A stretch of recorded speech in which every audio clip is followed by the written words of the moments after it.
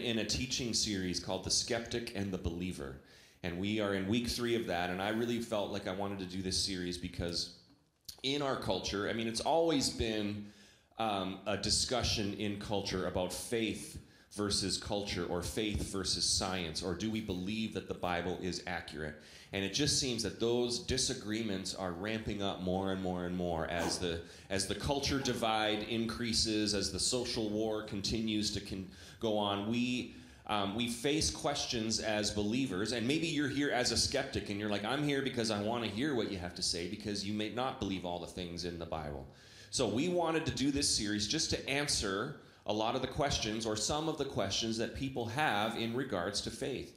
There are some kind of common things that I hear that are roadblocks for people when they want to either read the Bible or when they want to give their life to Jesus or even just believe in God. Can we even believe that the Bible is true? Isn't the Bible outdated? Wasn't it just written down by a group of men in the 3rd century?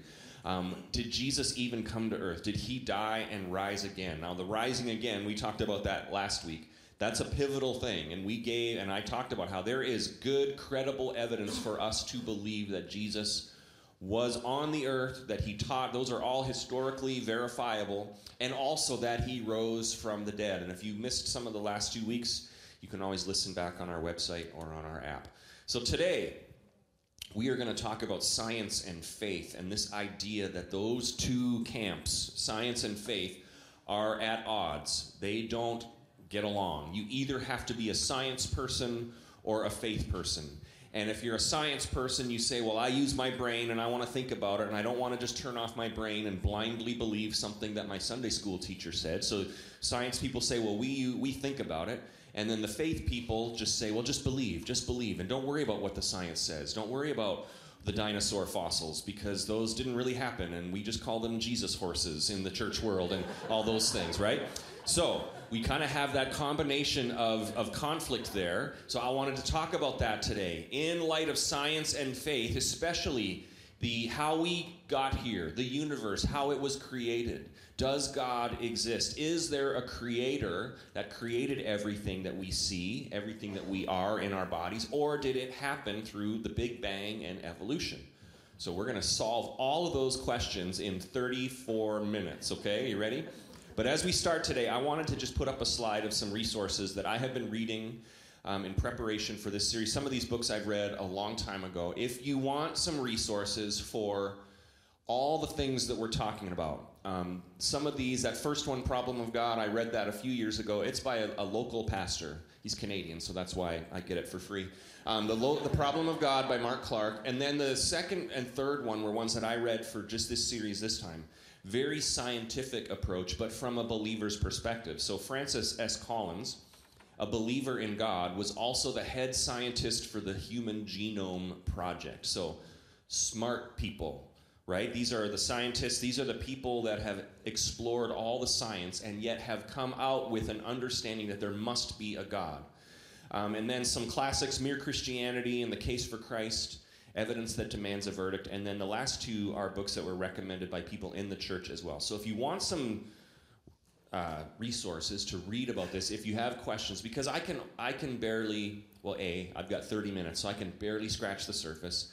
And B, I am not an astrophysicist or a biologist or anything that ends in an ist. I have a bachelor's degree of church music from North Central University. So I'm somewhat limited. I can conduct a choir if you need me to do that, but as far as discussing the creation of the universe, you might want to dive in with someone who maybe knows a little bit more what they're talking about. But I've read a bunch of these books, I've thought this through, and I want to talk about that today. This perception that science and faith are at odds. Can you be a person of science and a person of faith? The people on that list, a lot of them actually, the people that wrote those books, started out with a very analytical, scientific approach, and they wanted to research all the things they had heard about the Bible and about God as a way to disprove it. They started researching because they wanted to prove that God didn't exist. And in their scientific research, they discovered that there's no other explanation than a loving God, and they became followers of Jesus because of their research. So you can be a person of science and a person of faith. And I think the opposition between those two often has more to do than just what we believe in the science. Sometimes there's other factors. For example, I believe that some people are skeptical about faith because they really don't want there to be a God. Because if there's a God, then that changes how they live. If there's a God, all of a sudden they have to realize, I might have to be accountable for some of the things I do someday. I might have to realize that I am not the God of my life, but there is a God who is over my life. And so a lot of people are skeptical because they just don't want there to be a God. And on the flip side, I believe there are believers that doubt the science because they just don't want to change their behavior, or because they think that if they believe in science that somehow that's like an attack on God, and they're really insecure about their faith. And they think if science makes a discovery, well, then that's a point for science, and I got to deny it, because then I get a point for God, right? And it's not a war. And that is a flawed way of looking at things when we see it like that. When things are unexplainable by science, we tend to say, well, that must be God. But then when they're explained by science, we then think, well, maybe God doesn't exist. Now, that is a flawed thinking that even in some of the books that I read, they refer to this as the God of the gaps. Not the God of the Gap, the store, the God of the gaps. The things that we can't explain through science, then we put God in those gaps. We put God in those places. And then all of a sudden, when science gives us evidence for how those gaps actually happened, then we see that as a reason not to believe in God. That is not a good way of thinking. When something is scientifically proven or explained, it does not mean that God is any less existent. Right? If you believe that God is the one true God and he created everything, when science discovers something, it's not a threat to God. God is not fragile by what the scientists discover. If you believe that there is one true God over everything, that created the laws of science and created the universe and gravity and physics and all of these things, you should not be so threatened when science discovers how God did it. That's how I look at it. When science makes a discovery, I'm like, that's pretty cool how God did it. So the two can exist. They can coexist. An example of this God of the gaps thinking was many, many, many years ago, especially in the Greek culture, ancient Greece, they had no idea what caused lightning. And they would see lightning from the heavens, and they thought it was a heavenly, like a God thing. So they had a God for lightning, specifically a lightning God. Well then, years and years later, when scientists discover what actually causes lightning, then they're forced to say, oh, our lightning God must not exist because science proved him wrong. Or it was widely believed a long time ago that the earth was the center of the universe. And this was the belief because mainly Christians had put forth that belief because they looked at how God created the universe and how the earth was central to God's creation. And then there's times in Scripture where God says, I laid the foundations of the earth. Now, if something's got foundations laid by God, it doesn't move. And so they just had this view that the earth was stationary and the center of the universe, and then everything revolved around that. Well, then science gave evidence that no, the earth actually revolves around the sun. And the people who were most opposed to that thinking when it first came out were the Christians, were the Bible people, the God believers, because it went against their view of what they thought the Bible said about creation. They thought that view of the earth revolving around the sun was heresy, and it threatened the existence of what they thought God was. So I want to encourage you today, you don't have to be fearful of science. It doesn't mean God is less existent. Doesn't mean you have to defend God by denying the validity of science. The two are not against each other. So as we dive into this today, I want to point out a couple of things about science.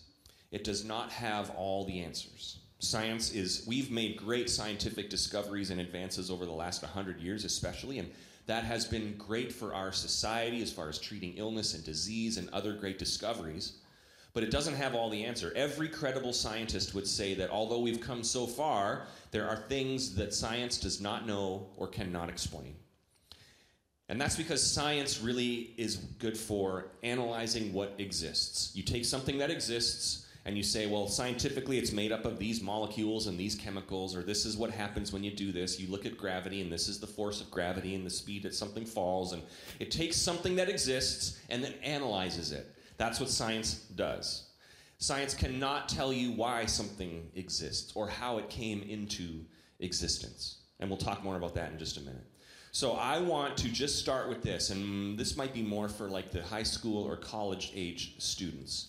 Someday, you might get into a university or a college somewhere, or in high school, where there's a teacher that says, you're a Christian? Well, science proves that it's all made up, that the Bible is made up. Why would you believe in God when science proves that there is no God?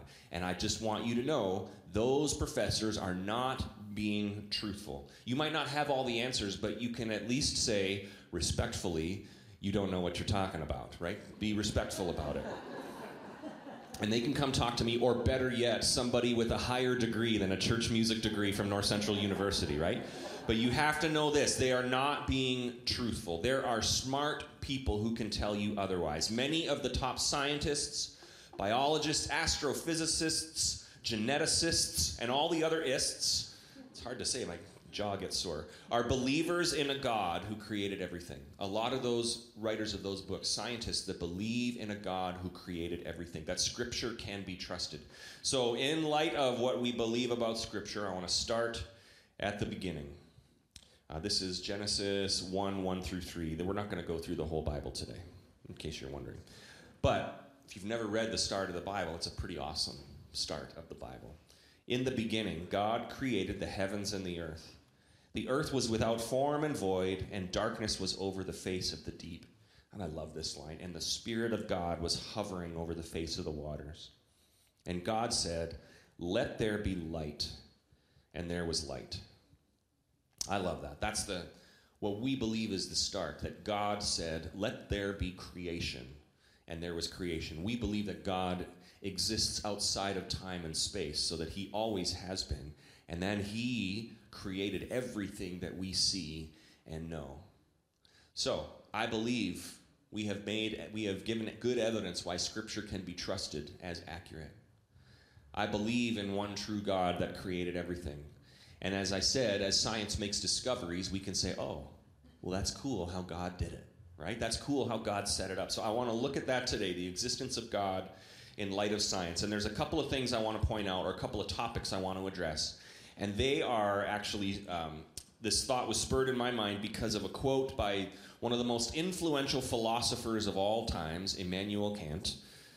He quoted this as he studied the universe and studied humanity and studied biology, and he looked around and he had a couple of things that he could not answer for, and it said this. He said this, 2 things fill me with constantly increasing admiration and awe the longer and more earnestly I reflect on them. The starry heavens without and the moral law within. This is something that scientists cannot explain, is how did it all happen? What caused all of this to come into existence? Now they have theories, but they're theories. And also, why do we have a moral law? Why do we have in us the sense of what is right and wrong? If it was just biology that evolved over time, if that's all it was, there's no reason for humanity to have any sense of any higher moral law. And this is what the philosopher couldn't understand and couldn't address. So I want to talk about both of those things this morning. And the first one, we're going to talk about that moral law that we have in us. This sense, we all have a sense of right and wrong. Whether or not we do it, kids, you know what's right and wrong, even though you say, I didn't know. We know you know, right? We all have this sense of what is right and wrong. For example, I think it was about 5 years ago, I think it might have been in Florida somewhere, there was a story of a man who was disabled, and he had fallen into a small body of water, a pond. And because of his disability, he could not get out of the pond. And he was struggling and struggling to get out. And he was drowning, and he couldn't get out. And eventually, he drowned. Now, that story is heartbreaking enough. This man lost his life. But while this was happening, it was discovered that there was 5 teenage boys who were watching this whole thing happen, were not helping, but were rather filming it with their cell phones and like making jokes to each other about it. So they watched while this guy drowned, taunted him, and filmed him with the cell phone. Okay, now I see some of you shaking your head, because we all have the same reaction. That's terrible, right? We would say that's terrible. Why do we say that? Because we would say those 5 boys were watching something bad happen, and the right thing to do would be at least to try to help.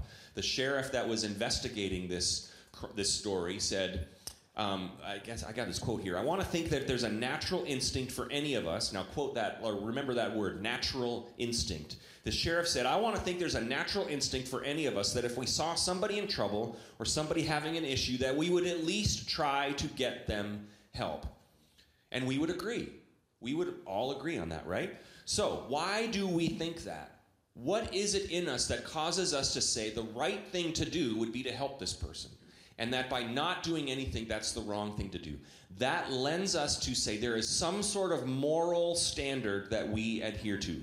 And we will hear it if kids are out in the playground and they're making up rules to a game, you'll hear it all the time. That's not fair. Or I get to go because you went first last time. Or I was first in line and now you have to get behind me. All of these things about what is fair and right, where do we get them?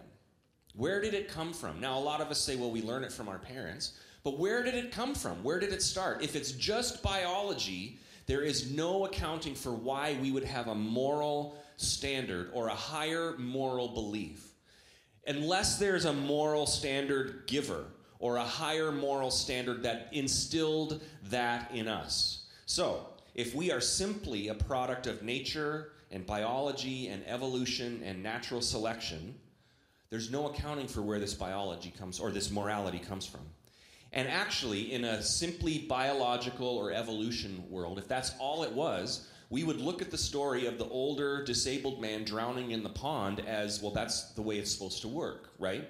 Natural selection, that the older and the weaker have to die off so that the younger people with their phones can live on, right? It's natural selection. That's what we would view it as, but yet we see, no, that is wrong. The only way we can say something is right or wrong is if there is a higher moral standard deciding what is right and wrong. And that's the only explanation for it. But in our hearts, as believers in God, we believe that there is a higher standard that instilled this in us. There is a verse in Romans chapter 2, verse 14 and 15. It says this. I need my glasses. My kids make fun of me when I put on the glasses. Romans 2:14, don't get old, everybody. You need glasses. Romans 2:14 and 15, it says this. For when Gentiles do not have the law, by nature do what the law requires. So in other words, Paul is saying, even people without a belief in God still do the things that are morally right. They are the law to themselves, even though they do not have the law. They show that the work of the law is written on their hearts, while their conscience also bears witness and their conflicting thoughts accuse or even excuse them. So that's a lot of words to say. What Paul is saying is even people who don't know God still have something stitched in their heart where they know what is right and what is not right. And they still have a conscience that leads them to do the things that God would say, even though they don't know God, because it is stitched in our lives. I believe this is where we get that moral code, that it points to a creator who designed us and stitched it into our hearts, right? A built-in love for people. Where do we get that? A longing for justice, an ability to lay down our life for perfect strangers. All the things that we would say, yes, that is a higher moral obligation that we have.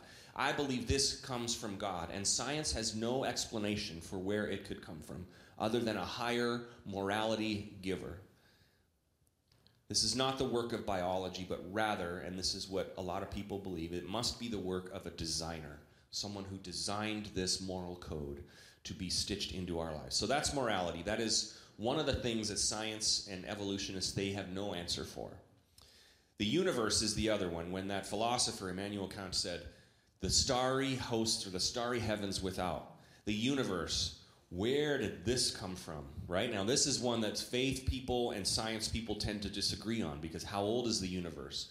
Well, scientists would say about 14 billion years. And then we look at the scripture and we're like, well, that doesn't add up. So one of these must be wrong. So we're going to talk about that today. All right? It's going to be good.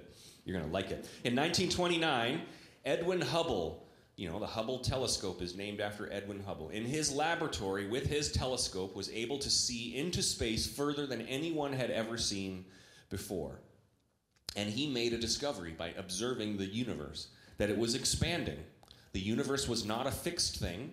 It was growing. It was expanding. So scientists saw this and they said, well, if it's expanding, that means it had to start from something smaller and then continue to grow. And so they reversed the order of expansion and said, well, now we can tell that the universe, because of its rate of expansion, if we go back in time to when it started, was about 14 billion years ago. That's when the universe began. Now, this changed how science views everything. Now, they said, it got to a point where there was nothing, and then there was the Big Bang, when the universe was created, and it has been expanding ever since.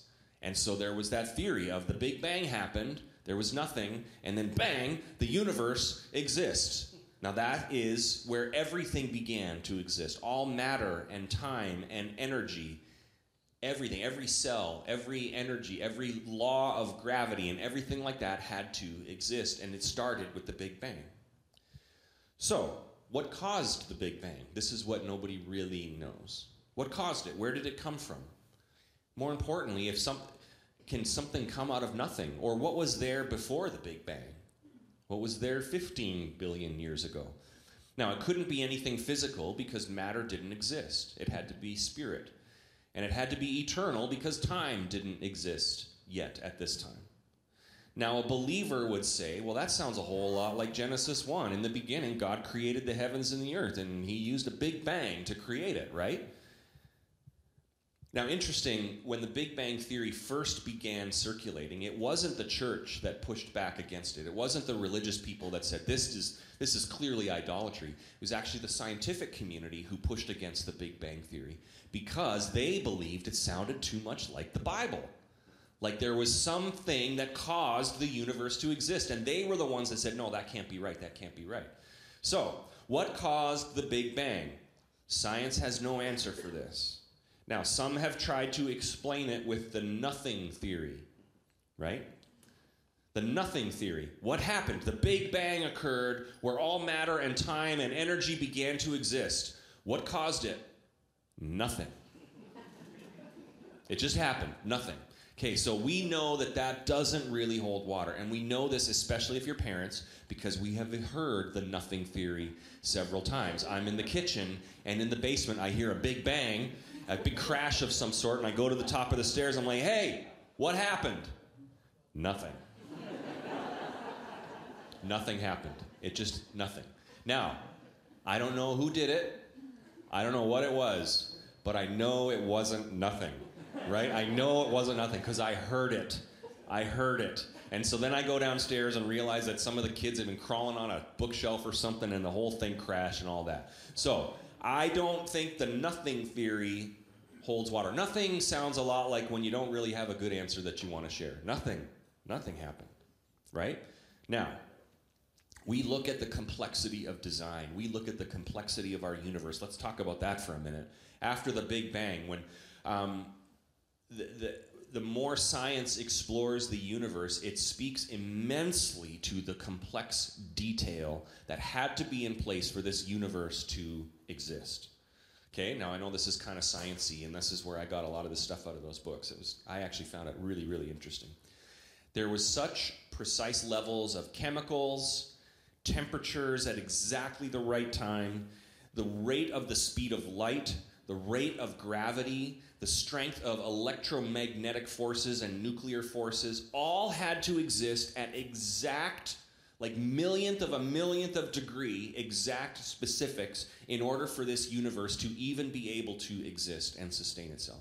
Otherwise, it would have, by their scientific views, collapsed or not been created. I mean, just, again, I didn't know anything about this before, but just the temperature at which hydrogen turns into carbon, and carbon was necessary at a certain time for then life to be possible millions of years later. All of these exact scientific precision elements that had to be in place, that all had to exist at the exact correct level for this to be possible. Now, the odds of that happening mathematically, was anyone here last week for church? I know 2 weeks in a row is a lot. So, we talked about how in the Old Testament there was prophecies about Jesus, and the mathematic probability that even 8 of the prophecies would come through in Jesus. We talked about that mathematics say it is 1 in 10 with 17 zeros behind it. So we called that officially a bazillion. That's the official number for that. Okay, so now the odds of the universe coming into existence, would we say it's a bazillion? It is a whole lot more than that. It is 1 in 10 with 138 zeros. So that's all the necessary factors to be in place for the universe to exist. I don't know what that number's called, so officially we're going to call that 11 bazillion. That's the biggest number I can think of. It's impossible. It's impossible. Scientists, astrophysicists would say that there were 120 different variables and laws of physics that had to be perfectly aligned to the millionth of a degree for the universe to exist as it has. Now, mathematically, that's impossible. And beyond that, those laws of physics that had to be precisely dialed in when the Big Bang happened, where did those come from? Right? Where did gravity come from if it had to be there in order for the Big Bang to happen? Science doesn't have an answer for that. One theory, they say, is called the multiverse theory. Marvel fans know what I'm talking about, right? That there were trillions of universes created, and what I understand about the multiverse is each of these universes had its own Spider-Man in them. But there were trillions of universes created with the Big Bang, and ours just happened to be the one that had it. You know, you had a trillion universes, and everyone dialed in let's try this factor with this universe, and this factor with this universe, and ours was the one that had every dial correctly set to exist. That's the multiverse theory. Ours is the only one that's survived. The other theory is that ours was the only universe that started with the Big Bang, and we were just really lucky. We won the lottery, that we were the 1 in 11 bazillion chance, and we just made it. Like, hooray, we made it. The third theory is that this level of precision can only reflect the action of a creator or a designer. A designer that designed everything with such precision that a universe was able to sustain itself. This is made by design and not by chance. This is made by design. You look around at the intricate levels, and as more science discovers the intricate details of the human body and cells and DNA and the universe and the stars and all of these things, it leads to thinking that there is a designer. It can't just be chance. I have a picture that I want to throw up on the screen of two images. So 2 kind of great tourist attractions. The one on the left is Mount Rushmore. The one on the right is Mount Rushmore. The one on the left is the Grand Canyon. So let's look at the Grand Canyon, and we would say, wow, look at how that evolved over time, the erosion, and how that water, the river down, eventually over millions and millions of years kind of created this enormous Grand Canyon. You look at that, and isn't nature amazing? And look at that beautiful thing. Like, it just happened the way erosion works. On the right is Mount Rushmore. We would never say, wow, look at the way the wind blew the sand, and it caused those faces to appear. Right? Look at how the birds came and pecked out the eyes of the... with such precision. We would never say that, right? One obviously has been designed. One we could explain away by time and chance and factors, but the one you look at and you say, that has to be a design.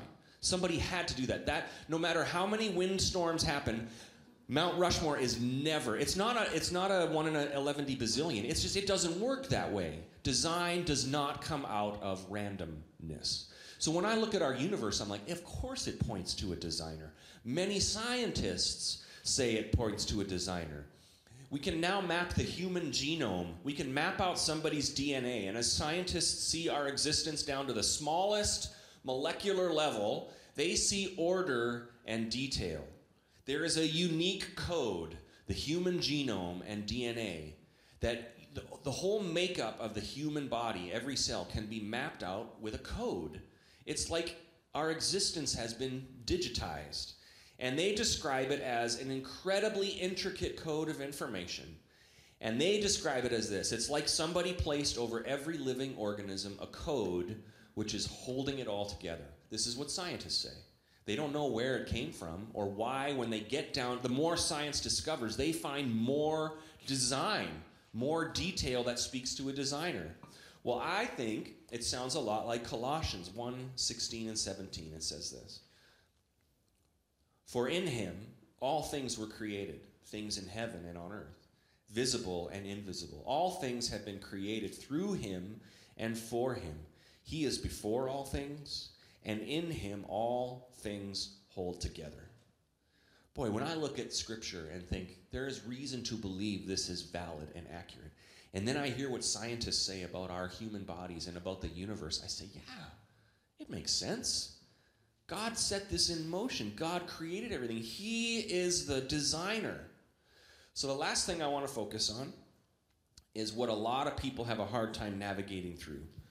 The Genesis account of creation versus how old science says that the earth is. Okay? Now, we have, if you read through the Scripture, there is the genealogies listed. So if you ever get stuck in a bad chapter of Scripture where it's the begats and this person begat this person, and then it's like 3 chapters of names, and you're like, I got to stop going to church, right? Maybe that's why some people stop going to church, is because of the begats. But it's actually important information because we can look at the generations from Adam to Abraham, and then we have the generations from Abraham to David, and then we have the generations from David to Jesus. And we know that Jesus walked on the earth, historically verified, about 2,000 years ago.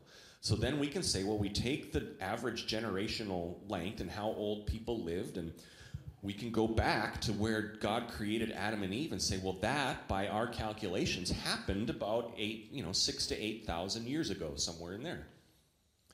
Well, then science would say, yeah, you sound crazy, because there are fossils of species that have been extinct for millions of years. How can the earth only be 10,000 years old? We have dinosaurs, and we have all of these other things that the Bible has no answer for, they claim. And so they say, well, this clearly can't be right because the earth cannot be 10,000 years old. Okay, so I want to look at that a little bit. And that they believe that God, and the Bible would say that God created everything in 6 days. 6 days, and then he rested on the 7th day. And this happened about, let's say, 8,000 years ago. So which is right? There's a couple of different views on this. Which one is right, science or the Bible? Because remember, I started out this message with science and the Bible can coexist. They don't fight against each other. So a couple of views that people have. That those 6 days of creation were not literal 24-hour days. That God created the heavens and the earth and humanity and all the animals and men and women and over 6 days, but they were like one day happened and then there might have been millions of years. And then the second day of creation, kind of like 6 periods of creation. So that's one view, that those 6 days of creation were not literal 24-hour days. And a lot of people believe that that is accurate. We're not going to make a show of hands. Because at the end of this, I'm not going to say which one is the right answer, because I'm not that smart. Again, music degree.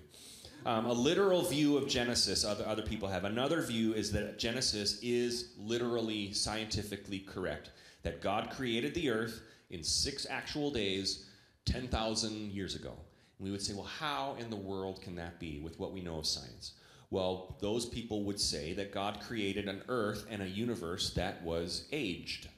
Like, not everything was 1 day old when God created it. If you were in the Garden of Eden when Adam first got created and you looked at Adam and you went up to him and said, how old are you? He would say, about an hour and a half old. And you'd look at him and be like, no, that can't be right, because you've got, some peach fuzz growing here. You have to at least be in middle school, right? You would say, no, you can't possibly be 1 day old. God created Adam aged. You'd look at the trees in the Garden of Eden and say, well, how old is that tree? Oh, about a day old. Well, no, that can't be right. That tree is easily 200 years old. Or that mountain over there had to be there for 1,000,000 years. Well, no, it got created yesterday. So it's possible, and people with this view believe that God created a universe that was aged. That God created a universe that looks like it had been expanding for 14 billion years. God created an earth that looked like it had been around for billions of years, just like he did with the animals that had been around for many, many, many years. Okay, so a lot of people believe that. A third view of this is that God created the heavens and the earth, and maybe it was 14 billion years ago in the Big Bang, and God set the laws in motion.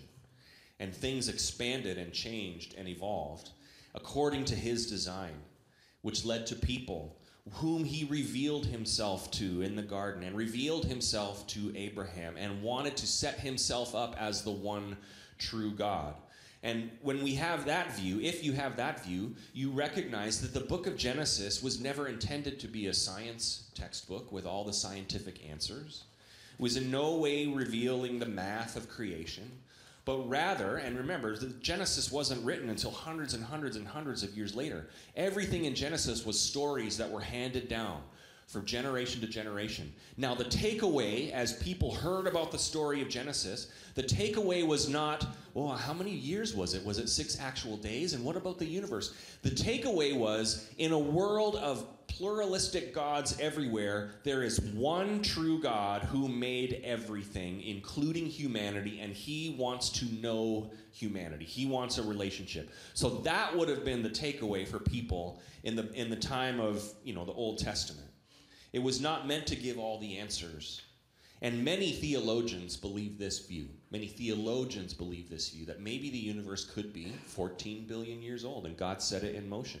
And that Genesis is not meant to be a literal scientific interpretation. So some of you might think, well, that sounds like heresy to me. So there's all sorts of views. You might have a different view. Maybe you have the nothing theory. I just don't think about it, and one day I'll ask God about it. That's okay too.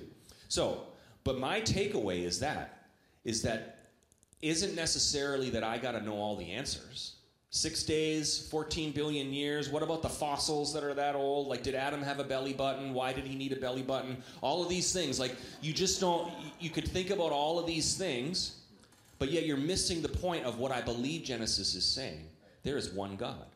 There is one true God who made everything.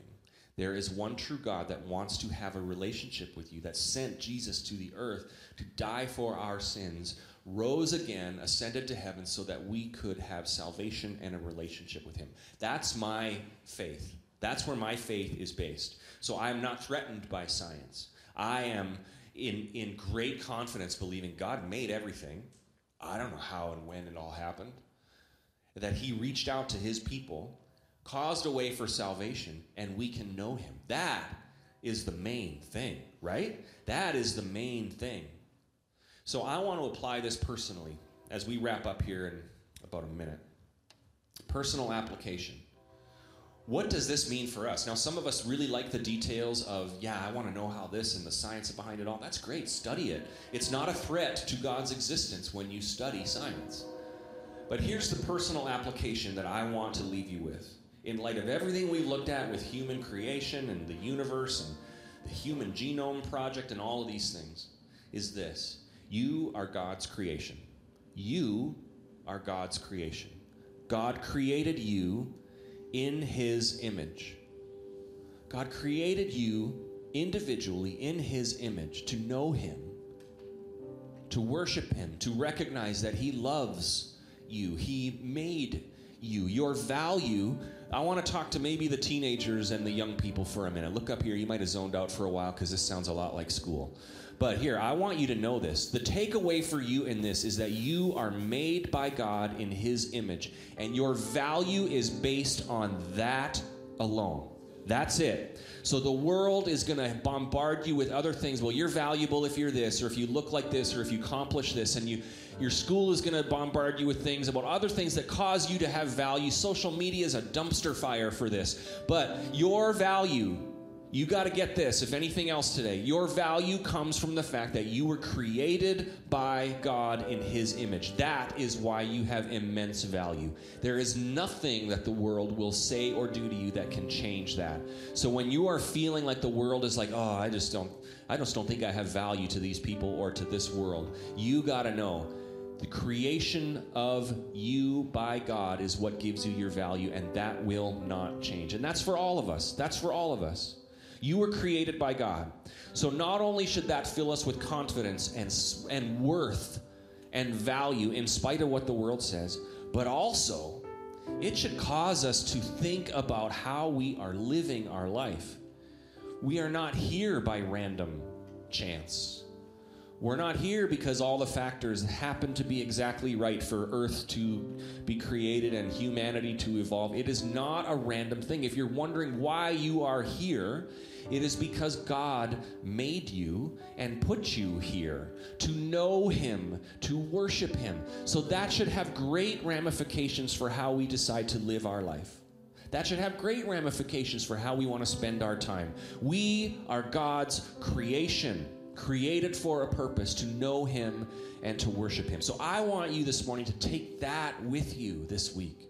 What does it mean to have a creator God breathing life into you, wanting to walk with you through every season? This should change how we live. We should have joy. We should take chances. We should find our identity in Christ. We should prioritize how we spend our time and money, because there is a God who created you to live for His kingdom purposes. Amen? Amen. Let's close in prayer today.